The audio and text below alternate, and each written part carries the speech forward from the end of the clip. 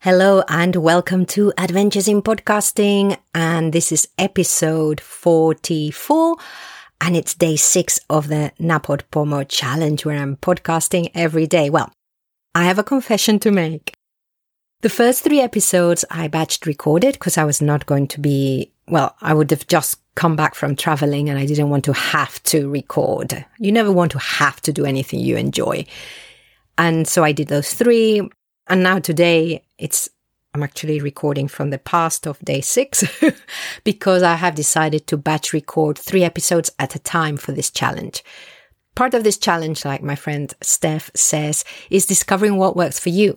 And having to do this every day, I think I'm discovering a lot about my style of podcasting, how I like to podcast, and what I need to be able to podcast daily if I ever want to do this in another way for another reason.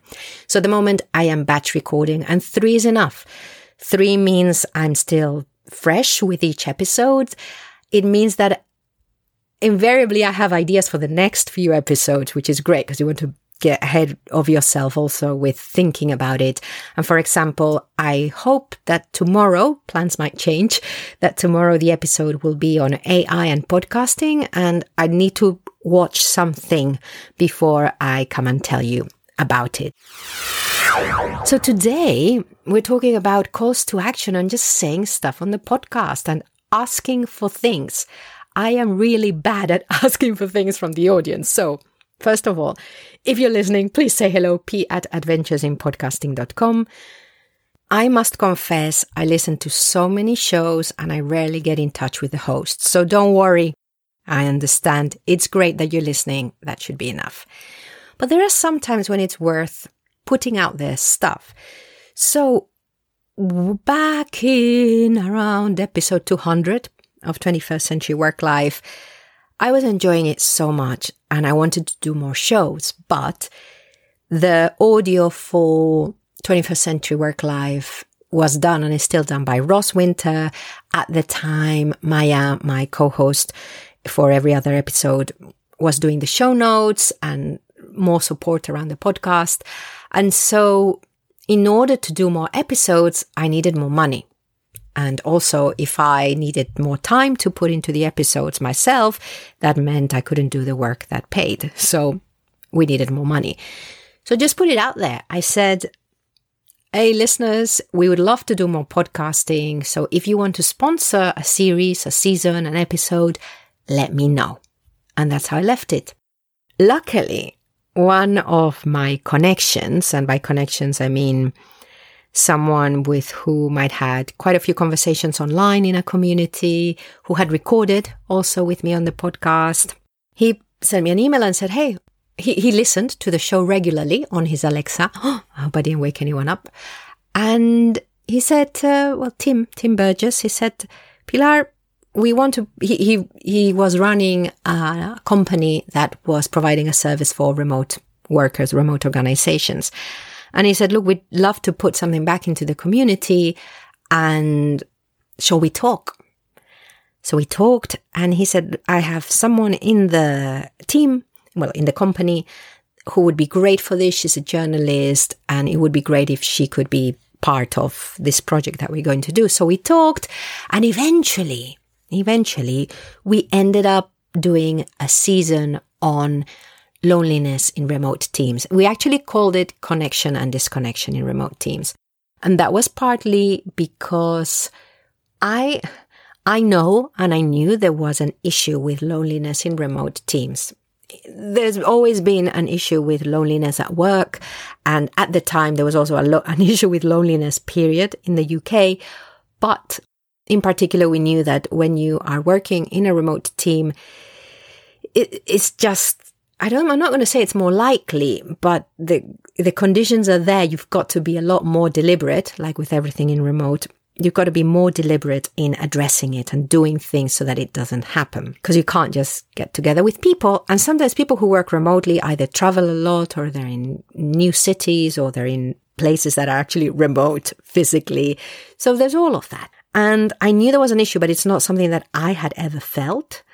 And so I wasn't sure. And I thought that connection and disconnection were broader words because a lot of this loneliness comes from a sense of disconnection. And there's a nuance difference, but I'm not going to go into that now. So that was the name of the series, Connection and Disconnection in Remote Teams. And it was great because Brie did something completely different to what I usually did. She took the journalist approach, and I mean, the amount of work she did. She interviewed loads of people, including myself. I was really chuffed to be on the show, I have to say. She then took these long interviews and then used pieces for different episodes. Each episode focused on an aspect of connection and disconnection, starting with what is disconnection, what is loneliness, right to how is it manifested, what we can do about it, what do we do as managers, what do we do as people, blah, blah. So 7 episodes in the end. And she just, it had, some of the episodes had 7 voices in them, which is a lot and a lot of work. But they sponsored it, so we were able to do it and do it well, which is something that I'm very grateful for.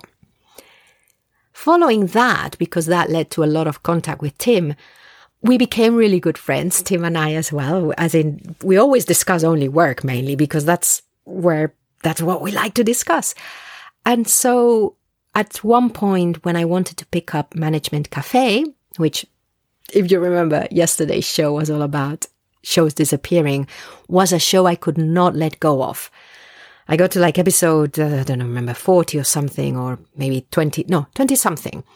And I didn't have the time for it, for a solo show, Management Cafe.